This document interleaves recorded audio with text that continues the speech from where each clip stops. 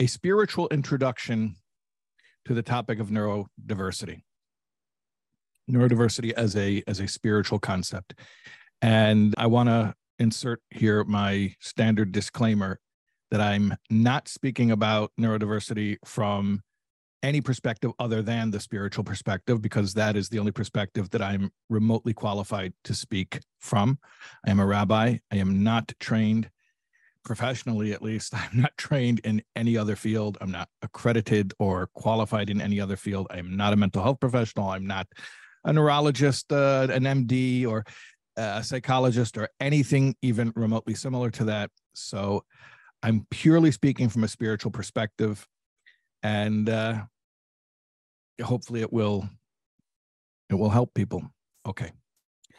When we speak about neurodiversity, you can't have a concept of neurodiversity without the concept of something which we would call neurotypical, right? Because neurodiversity is a term that only exists relative to and in comparison or contrast with whatever is deemed to be neurotypical.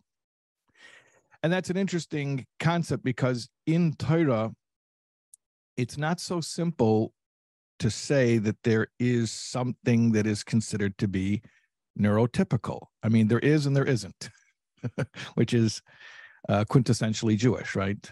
2 Jews, 3 opinions, which is also a type of neurodiversity, right? They say the Jews are like everyone else, only more so. So the fact that we have so many different ways of looking at every subject, including neurodiversity, is itself a little neurodiversity.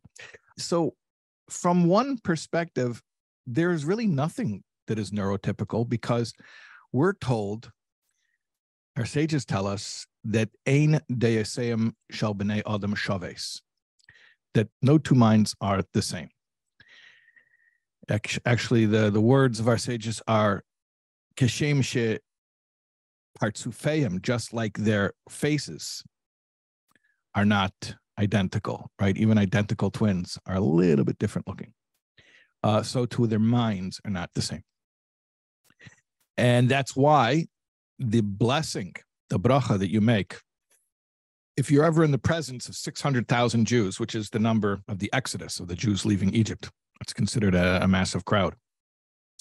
The bracha that we make is achochem arozim.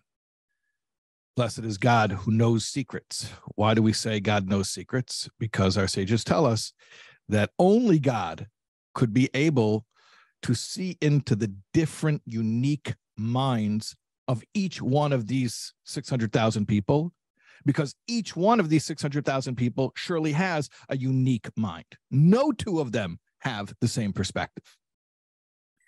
So in that sense, there's really nothing that is neurotypical, because everyone has a completely unique mind. On the other hand,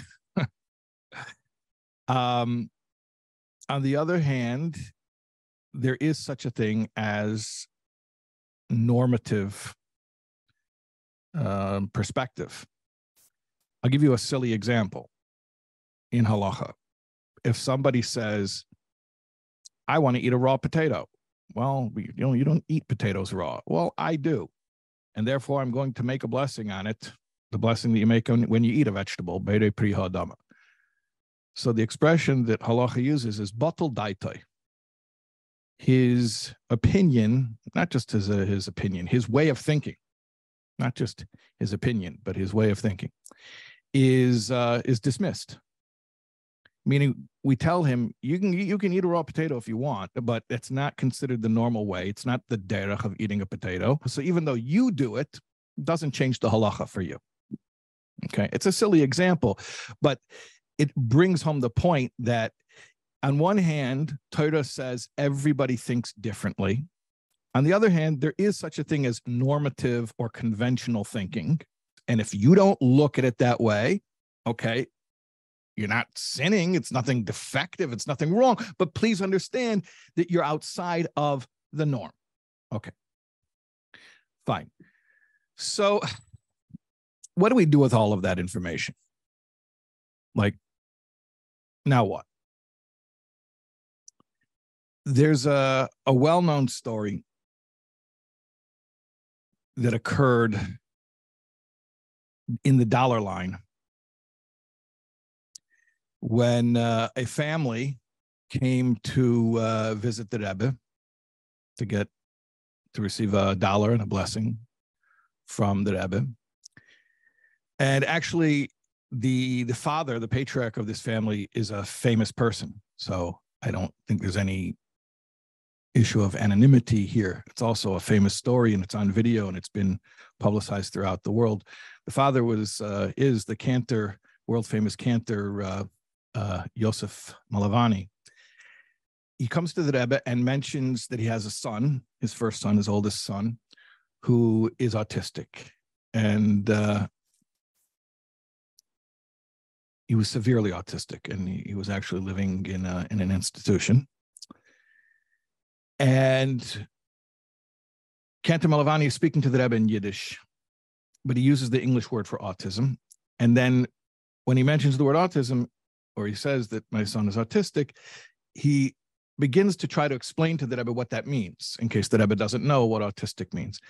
And you see that the Rebbe sort of very politely, not cutting him off, but sort of flowing with the conversation, lets Cantor Malavani know that he knows what it is, in order to not burden this father with having to explain to probably yet another person. You can imagine how many people this father has had to try to, especially you're talking about in the early 90s.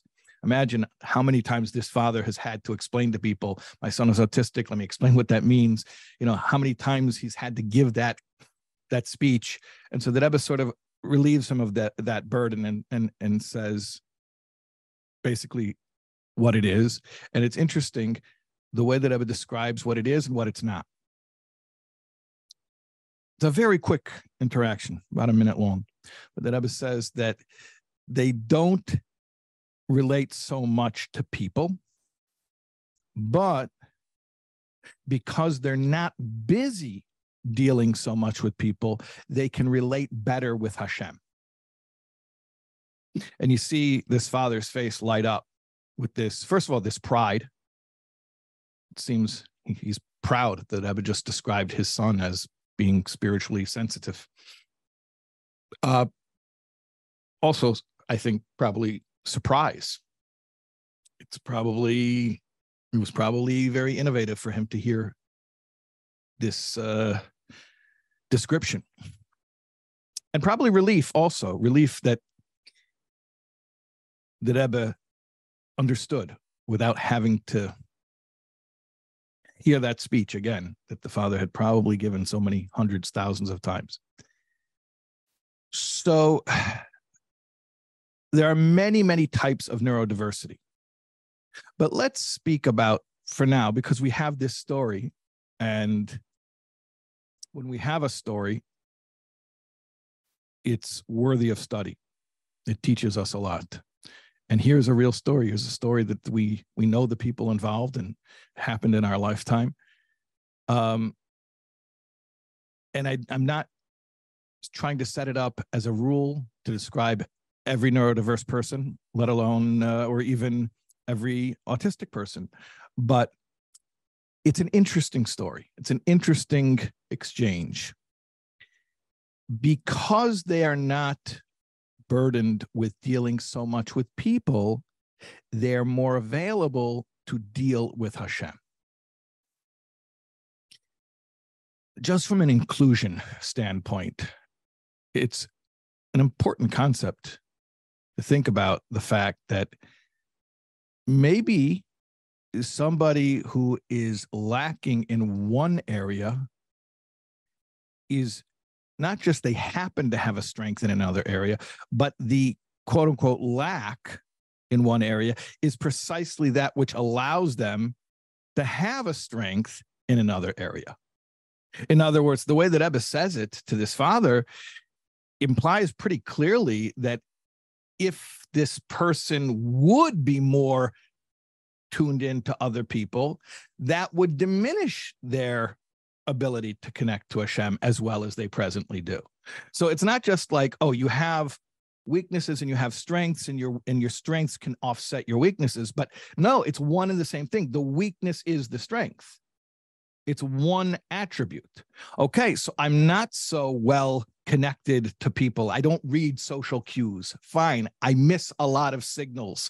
A lot of things go over my head. I don't realize what people are saying around me when they're making small talk and they're using their idiomatic language and their code language that they seem to all know. Okay, so I'm missing a lot of that. But you want to know something? Because I'm not using bandwidth on that, maybe that gives me a greater potential. I'll call it a potential, because obviously just because you have the ability to do something doesn't mean you'll do it. But maybe that itself gives me a greater potential to be tuned into something that for quote unquote normal people or neurotypical people, or the majority of people, that is something that's hard for them to tune into.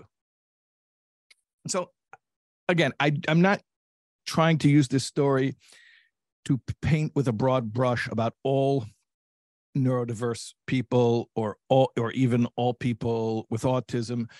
I just think it's an interesting point to draw from this story, that when somebody has a way of looking at the world, which, let's call it what it is, can be identified as a deficiency. Let's not pretend, oh, it's not a deficiency at all. Oh, it hasn't caused me problems at all. Let's acknowledge it. Let's say it's a deficiency. Fine, no problem. But the deficiency itself is a superpower. You understand? The very thing that makes it hard for me to do this job makes it easy for me to do this other job exceedingly well. So I think that's just an important thing to think about in general when we consider neurodiversity, that even something that we acknowledge as a challenge, and I don't think we need to pretend that challenging things aren't challenging. Oh, no, everything's fine. But even when we acknowledge this has caused somebody challenges in life, it makes life more difficult in certain ways. But at the very same time, that same trait is giving them special abilities. Now, I don't want to say like special abilities in a tokenizing type of way, in a condescending type of way. What I mean is that everybody has talents. And I've seen, at least, that with most people, even people who would be considered neurotypical, their special talents are often the source of frustration or stress in their lives. That's the way that character traits are. All character traits are a double-edged sword. It all depends on how we use them. You know, the person who's determined and they can accomplish any goal, that same trait could be domineering and you don't listen to anyone else's opinion and you're steamrolling everyone, right? Or the person who is compassionate and sensitive, that same trait, you could say, oh, he's a schmata, he's a people pleaser, he's weak. Every trait is a double-edged sword. Every trait, even traits that are considered neurotypical, can go both ways. When we're talking about someone who is neurodiverse, or we're talking about neurodiversity, what we're talking about is something that is, by definition, less common. So the struggle they have is less common, which means less people will relate to it. Less people, therefore, will have empathy for it. Even if they can muster sympathy, they're not really going to be able to have empathy because they don't relate to it. So that's on one hand. Less people will be able to validate it or relate to it firsthand. But at the same time, what does that mean? It means less people have that skill. Less people have that ability. So you know how supply and demand works. That's the first law of economics. The more rare something is, the more of a premium, the more value it has. So I think that's one important concept to consider, that when somebody has a way of looking at the world which is considered unusual, that at one and the same time we could acknowledge that being like that can cause you extra challenge and frustration and trouble in life. Yeah, that's true. We don't have to pretend it doesn't. But that very same unique way of looking at life that's causing you all that trouble and frustration is also something that gives you a unique ability to see things in a way that others don't.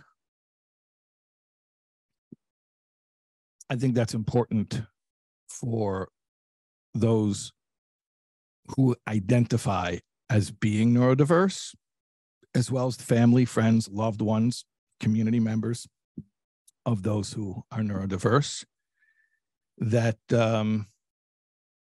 we could acknowledge both sides of it. It's okay to acknowledge both sides of it. Okay, let's talk a little bit more about the idea of, someone's writing in the comments, but when you're getting messages from society that there's something quote unquote wrong with you, how do you overcome that? Yeah, and I guess that's what I'm saying here, is that it's not wrong or right. It's just a way of being. What you have to understand is that it's unusual or uncommon. So it's not that it's a wrong way of looking at things. It's just an uncommon way of looking at things. And because it's uncommon, a couple of things are going to happen. One is, like I mentioned a minute ago, people are not going to really be able to empathize with your struggles because they don't relate to those struggles. They see that you're frustrated, but they don't really understand what's frustrating you. Okay, so that's one thing that happens, is you don't get a lot of empathy from people. Okay, in fact, if you're neurodiverse, you get accused of being the one who lacks empathy. Interesting irony. That's one thing. And the other thing is that people will misunderstand you. And sometimes, and this is the most hurtful thing, people will ascribe motives to your behavior. How many times has it happened that a neurodiverse person violates some social convention, not trying to be offensive, not trying to be impolite whatsoever? Whether it's, someone's asking in the chat, does ADHD count as neurodiverse? Again, I'm not the expert on these things. I believe it does, but you could Google that. You can figure that with a Google search. But let's say ADHD as an example of neurodiversity. So, you know, the fact that I didn't respond to your text for 3 months, that's violating social conventions. Officially, the message is, I hate you. I don't want to be your friend. In reality, it's, I didn't know how to respond to your question and I froze. And I've been thinking about it every night at 3 a.m. for the past 3 months, right? Okay, so that's a little ADHD. Or let's say someone's on the spectrum. Let's say you have the curse of being high functioning, so people don't even believe you that you're neurodiverse. And you end up being blunt because you think that people don't want to be lied to. You know, you hate being lied to, right? If you're a little bit on the spectrum, when people say things that are polite, but it's really a lie, that's very confusing. That's toying with my reality. I don't like when people toy with my reality. I like to say things bluntly. Oh, but then I find out I offended this guy. I didn't even know I offended him. And then I'm like, I offended him? He should have told me. No, he can't tell you. That's not polite. Well, that's how we started this whole problem, is people trying to be too polite. So that's the second thing that happens, is that people will misunderstand your motives, particularly if you're high functioning, because they think you are neurotypical. And I don't know if we have to, at least tonight, if we have to talk about educate the whole world and teach them to understand neurodiversity. How about we start tonight with just something much more manageable that we could accomplish right here and now? And that is, if you are the person with a neurodiverse mind, how about you compassionately give yourself permission to acknowledge the fact that while you want to learn how to fit in with people, and you will try your best to fit in with people, you're not a bad person and you're not doing anything wrong. You're doing things differently. And if the whole world thought like you, then in fact, right, you would be quote unquote normal. If everybody thought like you, then no one would be troubled by your behavior. So it's a little bit of a paradox. On one hand, of course, we want to accommodate others. Of course, we want to be part of society. That's a given. In fact, I think that's an important thing to acknowledge, that even people whose neurodiversity makes it hard for them to relate to others, it doesn't mean they don't have a basic human need for companionship. See, that's a big misunderstanding.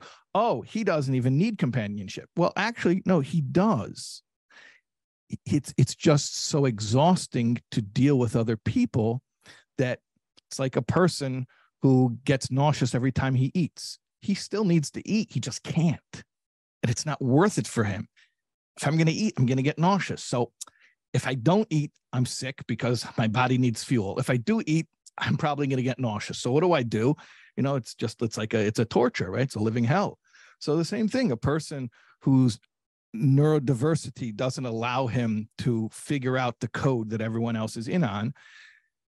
What do? Eventually, you just sort of minimize human interaction to a manageable amount, because every time you go out and you try to do it, either you get hurt or someone else gets hurt, or you come back feeling exhausted. But it doesn't, just because you are not putting yourself in the middle of these hurtful situations, doesn't mean that you have less of a human need for companionship, which is why many people with neurodiverse minds are lonely. And then again, you add to that the misunderstanding that other people have of your motives, and then it's not just lonely, but it could lead to feelings of self-hatred. Maybe they're right about me. Maybe the people who are misjudging me aren't misjudging me. Maybe I am a bad person, right? God forbid. So it would be very ambitious for me to say, let's educate the whole world so nobody is ever misunderstood for being neurodiverse ever again. But I'll save that campaign for others. What I would like to say is, at least tonight, anyone listening tonight, anyone in this meeting tonight, let's make a decision now to give ourselves permission to embrace the paradox that on one hand, yes, we do want to try our best to conform to social norms because we don't want people to misunderstand us for their sake. We don't want to offend them. We don't want them to be confused. We don't want them to be upset. So that's on one hand. On the other hand, we have to give ourselves permission to be compassionate and compassionate with ourselves, and to say, there's no malice here whatsoever. Again, like I said, if everybody thought like me, then no one would attribute any malice to my motives, right? Okay. Now, this leads me to another point, which is masking. One thing, particularly that high-functioning neurodiverse people do, is they watch how quote-unquote normal people behave. They're not sure really why people act that way because it seems so weird. But they memorize the moves, the expressions, the gestures, the words. And then in social settings, they mimic. So that's called masking. And masking can be anything from something very simple like, okay, there are certain weird noises I might make to self-soothe. And in my car, I'll make those weird noises. But at a dinner party, I'm not going to make those weird noises, right? So that could be masking. That could be like a very basic level of masking. And then there's maybe much higher levels, like you're in an intimate relationship with somebody you really care for, and you want to make sure that they feel loved. So you figure out how to express your feelings in ways that quote unquote normal people appreciate, instead of the way that your heart wants you to express it, right? So that's a type of masking. And then there's everything in between, just like learning how to deal with small talk with strangers. How's the weather? How's your day? Did you sleep all right? What time did you get in? Right? These bizarre, useless questions that neurotypical people ask each other that for some reason they don't find exhausting to deal with. Did you sleep all right? Well, and what if I didn't? What are you going to do for me? Can I go back to bed? Like, why are you asking? What they really mean is, I care about you. Which, if they really mean that, that's beautiful. Why don't they say that? Oh, because that would be weird. I don't think that would be weird. If you care about someone, go up to them and say, I care about you. No, that's too weird. Instead, you have to say this weird question. Did you sleep okay? Well, what if I didn't? What are you going to do about it? Right? Anyways, the world plays a lot of games, but masking is you go along with the games. Fine. No problem. Okay. Now, again, disclaimer, I'm just a rabbi. I don't have any other credentials. Okay.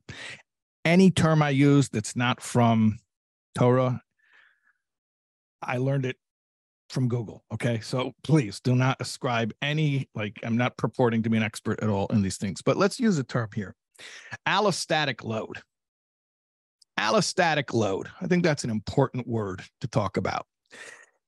Allostatic load is a term which describes the cumulative burden of chronic stress. The cumulative burden of chronic stress. Somebody who is masking, meaning to say, just going out and dealing with other human beings requires an extra level of deliberate focus and concentration. Somebody who's doing that is going to experience a greater allostatic load. An allostatic load, that just means how your different your different physiological systems are coping with whatever it is that's going on in your environment.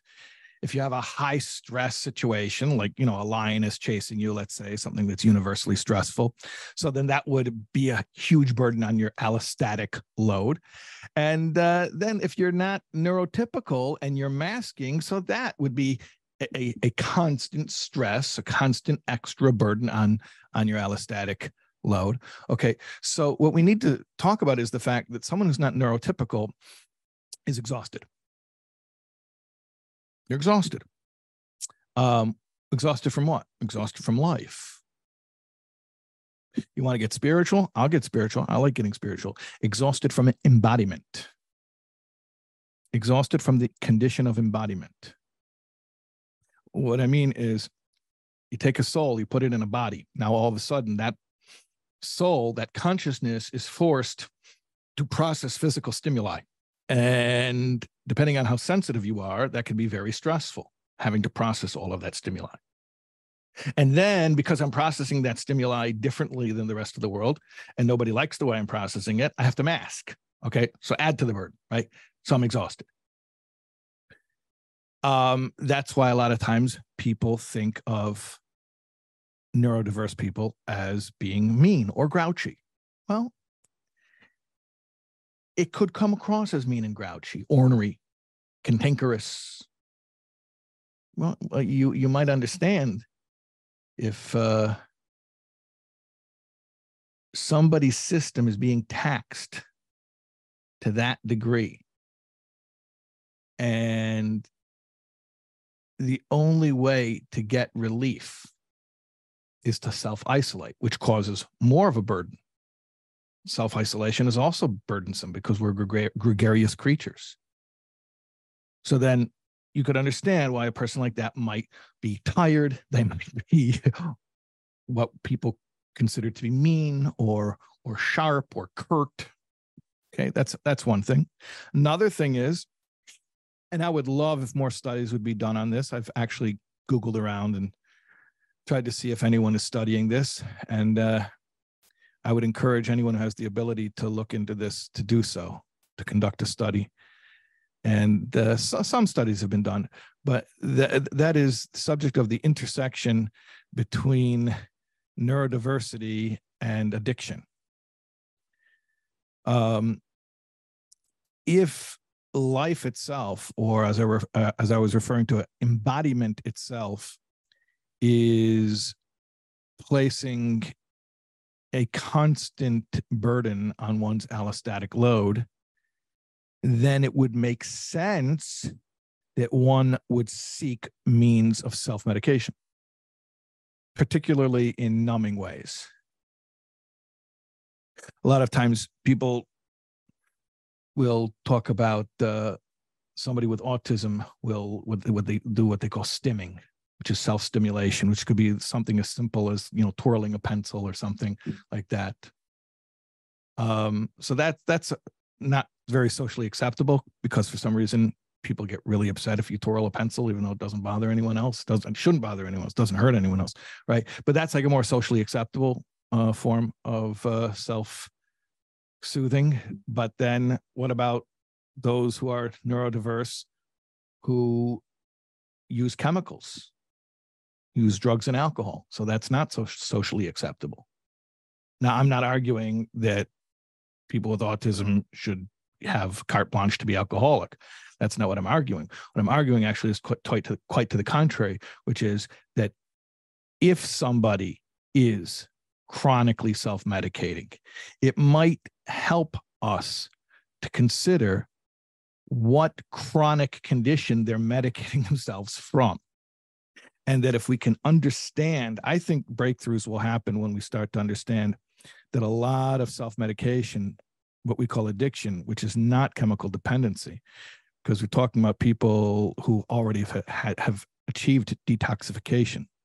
So it's not chemical dependency. What it is a need to relieve the allostatic load, to alleviate some of that burden.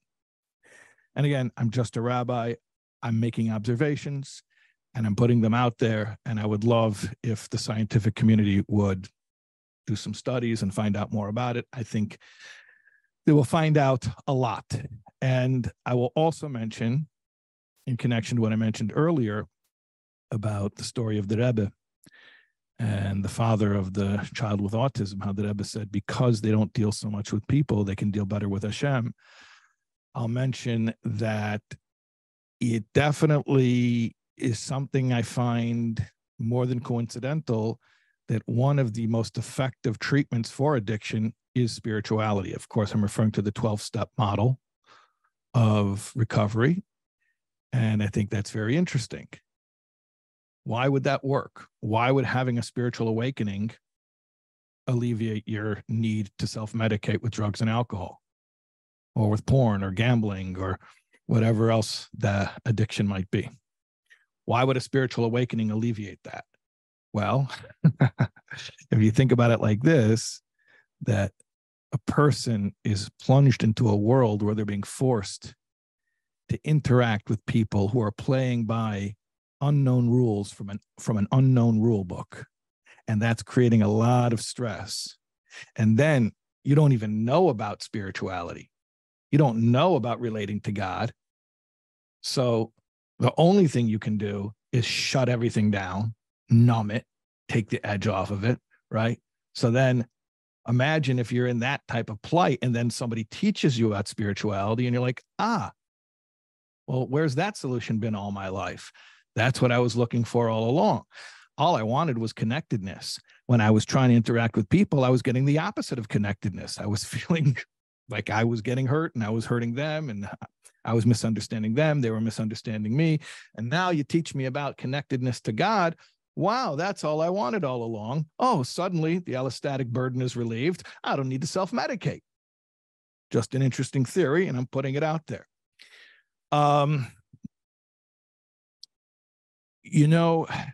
There's an explanation about why we wear masks on Purim. We wear masks on Purim because Haman wanted to kill all the Jews. Wicked, righteous, and everything in between. He didn't care if you were religious, not religious. He didn't care which synagogue you had membership in. Haman wanted to kill all the Jews. Okay. So what's the idea? We wear masks because when you wear masks, you hide your unique face. Remember, we said the sages say, just like no two people have the same face, so too they don't have the same minds.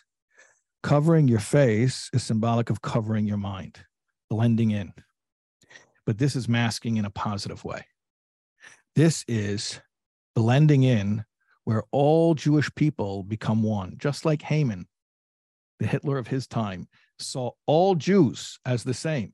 They're all the same to him. But in a holy way, in a good way, the same could be said, that the Jewish community of souls, we're all one. We're all the same. We're all connected in our source up there in heaven, where we are one entity. That we come down into bodies, and some of us are taller, some of us are short, some of us are fat, some of us are skinny, some of us are smart, some of us are not so smart, some of us are neurotypical, some of us are neurodiverse. Masking in a good way, the Purim type of masking, is that we remember how no matter what differences we have, we are all the same. Just like Haman saw all Jews as the same. Okay, so in a good way, all Jews are the same. And what I mean is that sometimes we can achieve that feeling of connectedness with others that we seek through identifying with our spiritual connection to other Jews. And when I say that our spiritual connection to other Jews, I mean our spiritual connection to other Jews as opposed to our social connection to other Jews. It's interesting. Most people are neurotypical. Did you know that? By definition, like George Carlin said, think of how dumb the average person is. And then think about the fact that half the people are dumber than that. Anyway, so most people are neurotypical. Okay. That means most Jews feel connected to their Judaism through connecting in social ways. That means they like to share certain common memories, certain common aspirations, common history. Jewish geography is a big one. Do you know so-and-so? Did you meet so-and-so? You know, that type of small talk. Shared jokes, being in on the same Yiddish joke and the same punchline, the same humor, the same cuisine. Ah, ha, ha, ha, bagels and lox. And we all laugh knowingly because we all know what bagels and lox are, right? That is the way that normal Jews bond with each other. Which is interesting because it's all cultural stuff. It's all purely cultural. I mean, if you're Sephardic, do you bond over bagels and lox in Yiddish? Okay, that's what I'm saying. These things are very culturally specific. And yet, for most Jews, because most Jews are neurotypical, that's where they feel connected to their Judaism, through those social cues and reminders. But obviously, Judaism, well, I say obviously, I guess I shouldn't say it's obvious, but to me, it's obvious that Judaism essentially is a metaphysical condition. It's the presence of the Jewish soul, which was present at Sinai.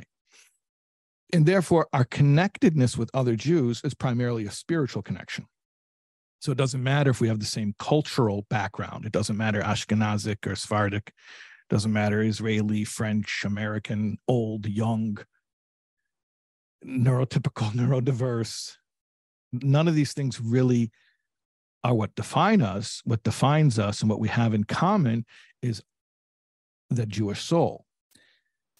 So what I'm saying here, masking in a good way is when we're forced to be in touch with our deepest spiritual identity as a way of connecting with others. So I don't have to get all your jokes, and you don't have to get mine. I don't have to even enjoy making small talk with you, but I'm bound up with you. I'm connected deeply with you. Why? Because on a spiritual level, there's a kinship. And deeper than a kinship, we're one entity. And I think that idea of Jewish unity is one that, being neurodiverse, helps you to appreciate perhaps better than someone who is neurotypical, because they get caught up in so many of the extraneous, secondary, superficial descriptions of Jewish identity. I just want to take a peek here at the chats because I haven't been keeping up. Someone here says, absolutely right about self-medicating. Yeah. And I think a lot more research needs to be done in that area. Someone writes, Rabbi, what of us who are neurodiverse who are Noachide, thus not Jewish? Okay, thank you for bringing that up. That's very important. I want to explain what that means. Noachide means a descendant of Noah, the survivor of the flood, which means all humanity. All humanity is descended from Noah. So here's the thing. What I described a few moments ago about Jewish unity obviously is particular to Jews because Jewish unity is about Jewish people. But there's an underlying connectedness and spirituality behind everything. And so let's set aside Jewish oneness and let's just talk about oneness. Oneness, meaning there's nothing but God. Creator and creation are one. So let's say you are a neurodiverse Noachide, which means a descendant of Noah, a human being who thinks differently than the rest of the world. So congratulations. You may have a better ability than most people to see past the externalities that most people get really caught up with and to be in tune with the oneness. And I'll tell you something more. Most people, when they get to a very mature place in life, when they've satisfied all their other needs, then they start to consider spiritual growth and they start looking for oneness. It's almost like the icing on the cake of a well-lived life. But if you're neurodiverse, seeking oneness is survival. Because without it, what relief do you have other than self-medication, which is utterly destructive? What relief do you have from the allostatic burden of fitting into a world where you are odd man out? So that which is considered the pinnacle of self-development for most of the world is actually basic survival for many people who are neurodiverse. If we can't tune into that underlying oneness, which gives us that sense of peace and connectedness and belonging, then this world and this embodiment is just too stressful. Okay, I just want to take more of a glance here at the comments. I stopped going out. I stopped socializing as it became too much and I can't mask. I tried of late with day workshops and found again these issues. So thank you for tonight's already been so healing. Oh, thank God. Thank God. Technology is a double-edged sword because if you're already isolating, it can exacerbate that, because why ever look another human being in the face if, Uber Eats exists and Amazon and that's it, then I never have to look at a human being in the eye again. On the other hand, technology can be a tool that brings a lot of relief. And that is because sometimes when the exhaustion of reading people's facial expressions and giving eye contact, am I giving eye contact right? Is that enough eye contact? Right. When that becomes exhausting, sometimes we could just communicate through technology, through a text, through a social media app. And to a certain extent, that does meet our basic human need for connection. I just want to make that comment. Thank you for the permission slip. It is something I find very hard to relate and fit in, and being misunderstood because I'm high functioning, so it can become a big issue. Yeah, I will call it a permission slip. Yeah, permission to be gentle with yourself, permission to be compassionate with yourself. And high functioning is a tough one, right? Because if everyone could recognize immediately when they lay eyes on you, oh, this guy's different, but instead what happens is they think you're a jerk. Well, no, I'm anything but a jerk. I hate hurting people, especially because I don't find out I did it until a year later, right? Okay. A Hasidic idea has helped me parent my son with autism and mental illness. First, seeing him as a soul on journey. and knowing profoundly that I'm not the director of that journey. I stand in sacred witness and responsiveness to his journey. Also knowing every soul is here embodied on a unique, irreplaceable mission. Yeah. Yeah. And it's interesting how that is something that should be kindergarten, right? That, what you just said, should be kindergarten. Everyone should know by the time they're 5 years old that every other person they'll ever meet is a soul on a journey. And yet, in the world we live, it's the opposite of kindergarten. It's considered postgraduate. Like, only the people on the loftiest level ever get to that point where they realize that everyone they'll ever meet is on a mission, is a soul sent to this world to do something unique. But what's interesting to me is, because of your son, you were forced to realize that which most people have the dubious luxury of living in ignorance of for their lives.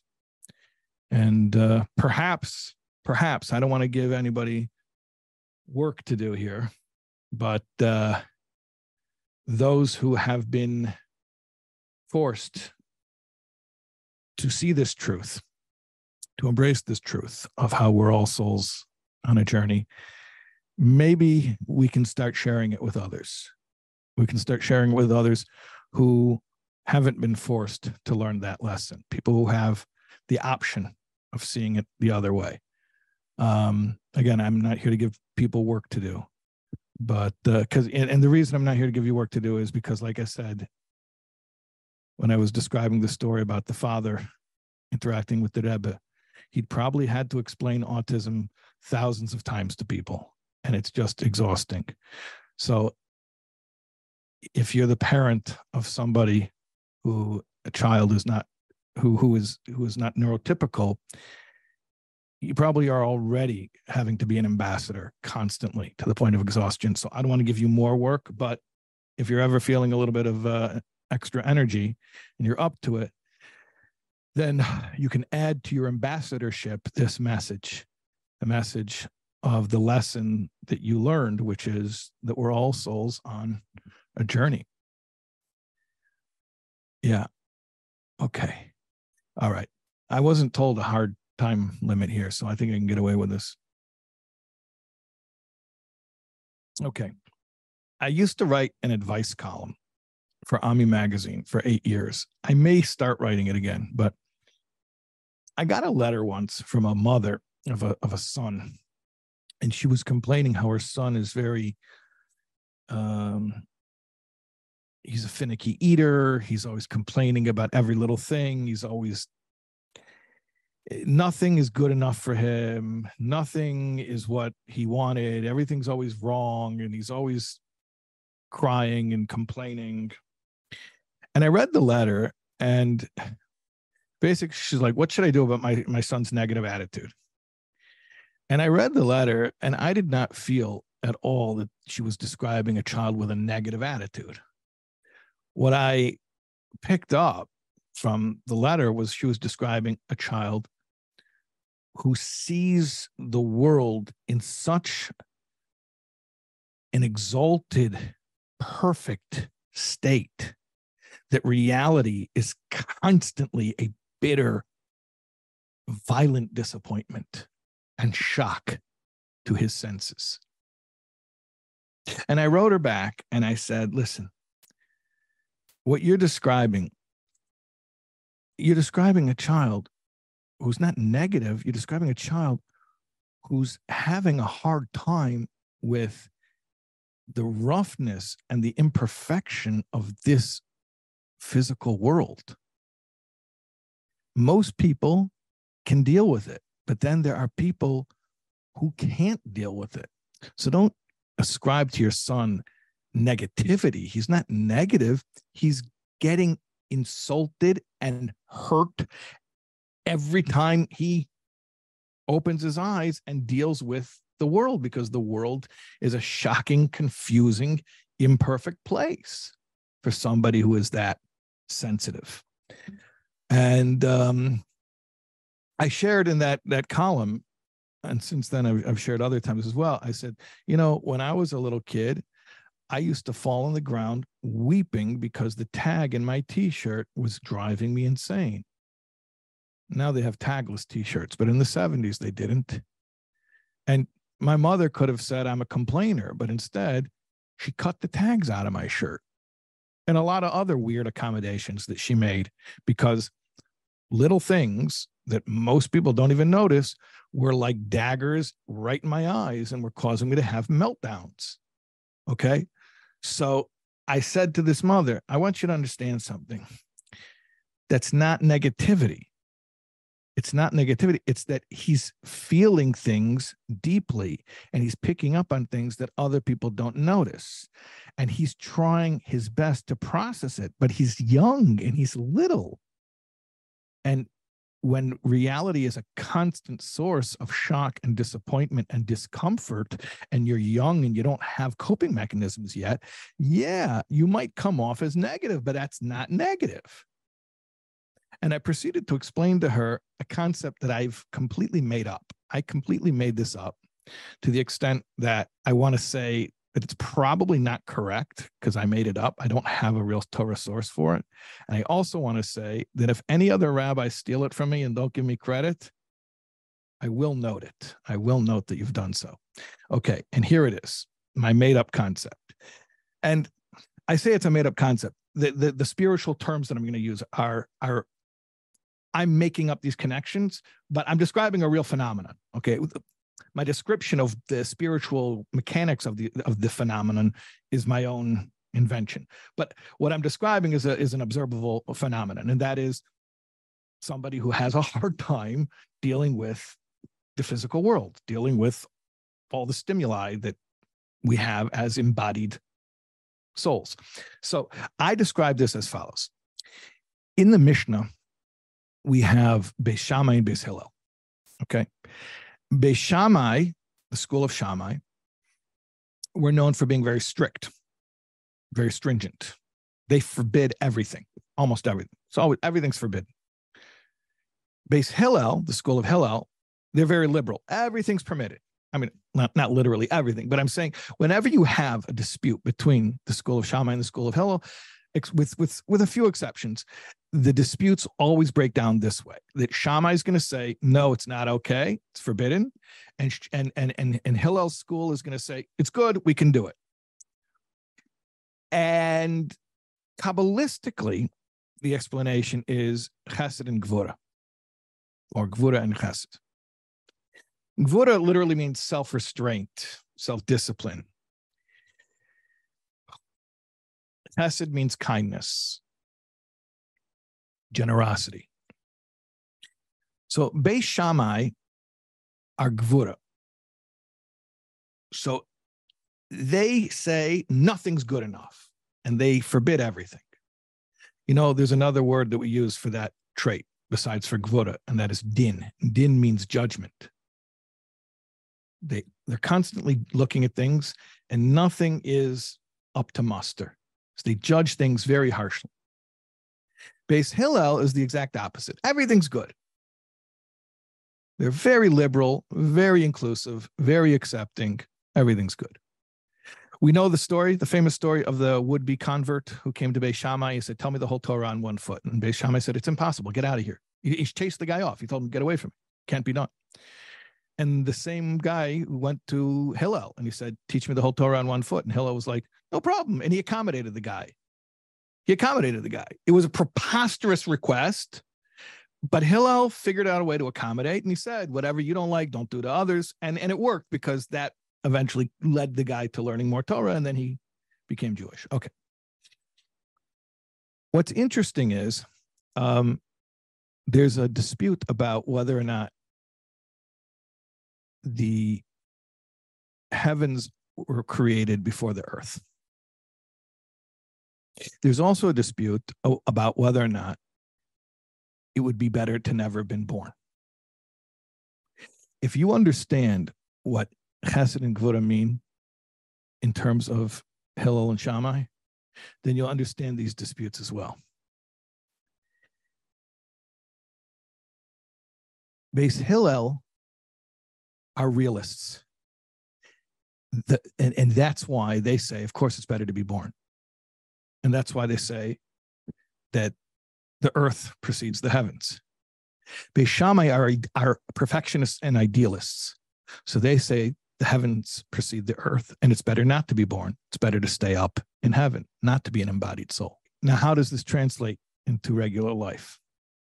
You go to a wedding, and the bride is not pretty. How do you compliment the groom? This is a real dispute. Ketzad Meraktin Lifnei Hakala. Beis Hillel says, it doesn't matter what the girl looks like. You tell the groom, Kala Novich Suda. She's beautiful, she's gracious, beautiful bride, gracious bride. And the explanation is, look, he's marrying her. For him, she must be beautiful. Beauty's in the eye of the beholder. So she's not beautiful to you. So she's not beautiful to whatever conventional standards there are. But this guy likes her. So you know what? So you say to him, the bride is beautiful. Beis Shammai says, Kamei Shehi, you have to say the truth. You have to report the facts. If she's not beautiful, I'm not going to call her beautiful. Why would I lie? At the guy's wedding, why are you insulting his bride? I'm not insulting his bride. I'm just being truthful. You understand here? You understand how Beis Shammai could be thought of as mean. He's not mean. He's not negative. He's truthful. And you know why he's truthful? Because he's Gvura, and Gvura sees the heavens as the ultimate paradigm.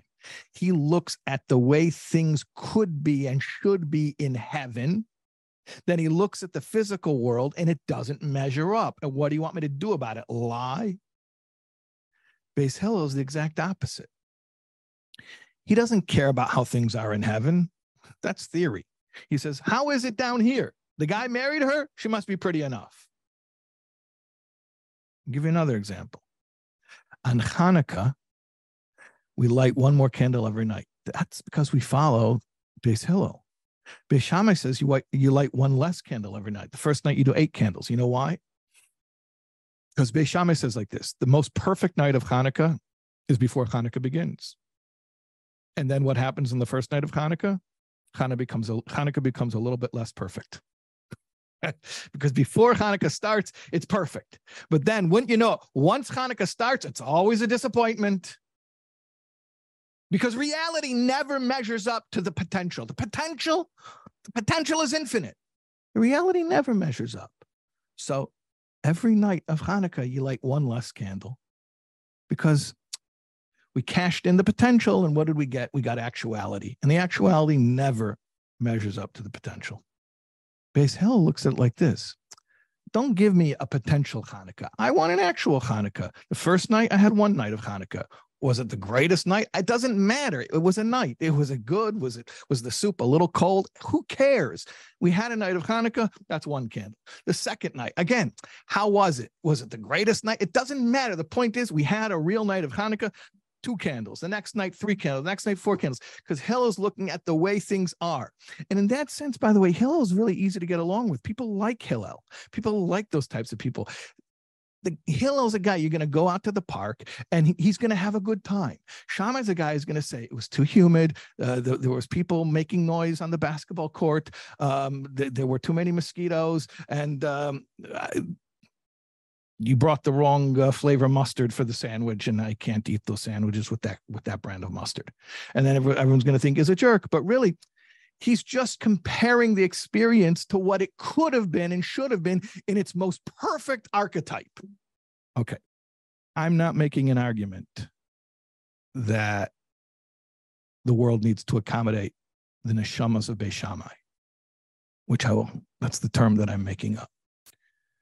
What I am saying is, if you are a neshama of Beis Shammai, and I'm not a Kabbalist, I'm not really saying that you have a soul root in the school of Shammai. I'm using these terms very liberally. But if you resonate with that type of thinking, then the first thing I want to do is tell you, that's how God made you. You don't have to hate yourself. You don't have to judge yourself. And listen, man, nobody judges themselves more harshly than a neshama of Beis Shammai. A neshama of Beis Shammai is constantly judging reality, and reality is never measuring up. And he's also judging himself harshly and feeling that he's not measuring up. So if you are a neshama of Beis Shammai, I want you to know Hashem made you this way, and give yourself a little bit of a break, or what one of the commenters called in the chat a permission slip. Okay. The other thing I want to tell you is that the Arizal, Rabbi Isaac Luria, says that when Mashiach comes, halacha will change, and we will rule according to Beis Shammai. Meaning, when Mashiach comes, we'll light 8 candles the first night of Hanukkah, and 7 the second night, and 6 the third night, and so on and so forth. We'll switch. There's the famous question, what do you do if Mashiach comes in the middle of Hanukkah? Do you switch the menorah right in the middle of one Hanukkah? That's not for now. The point is, when Mashiach comes, we're going to rule according to Beis Shammai, not Beis Hillel. Why? Because now it's his turn. Because he was so patient and he waited for 2,000 years, and now let him have a turn. When Mashiach comes, the world will be perfect. And then it will finally measure up to the incredible expectations and sensitivities of the souls of the school of Shammai. But until Mashiach comes, the souls of the school of Shammai are forever in a state of disappointment and shock and being let down and being confused. And again, another thing isn't the way that it could have been, should have been. So I told this mother who I wrote all this to, I said, please understand, if you tell your son something, his mind is so vivid. If you tell him, I'm picking you up at 3:00, don't pick him up at 3:01. If you tell him you're buying him a red ball, do not buy him a pink ball or a maroon ball. Those are not red. If you tell him we're going to a place and they have 3 swing sets, they better not have 2 swing sets. Okay. Now, obviously, as he grows and he matures, we hope that he'll become a little bit more flexible and a little bit more accommodating. That will, God willing, that will come with the years. But please understand that at least for now, what are you dealing with? You're dealing with somebody who they take words seriously. And when you say something, it's got to mean that. And in his mind, it's got to mean what that word means in its archetype. You know what I mean by in its archetype? In its most pristine, perfect, ideal form. And then he goes into the world and it never measures up to that. So he's always getting hurt and disappointed. So instead of calling that kid negative, oh, he's got a bad attitude. God forbid, don't call him negative and don't say he has a bad attitude. Say that his vision, his ability to visualize what things could be, is so vivid and so lofty that life itself is a constant source of disappointment and pain. And when you realize that, the response should be compassion. And then after you have compassion, then you can start to teach the child how to have a little bit more resilience and how to have a little bit more flexibility to accommodate for the fact that things and people are never going to measure up to the way that they could be. Okay, but that has to be the approach. Someone's writing in the chat, that is my son. Yeah, and I hope that you cherish him and you have compassion for him. And I hope you realize that he's not negative. He just sees the way things could be in heaven. And this earth is therefore a source of constant surprise, confusion, and disappointment. But you know what? God chose your son's soul for embodiment. He chose your son's soul for embodiment in your home. And therefore, that means Hashem chose you as a facilitator that you will be able to help your son become more comfortable with embodiment and more comfortable with this imperfect world. Okay. Yeah, that's really all I wanted to tell you tonight. And that's what I got.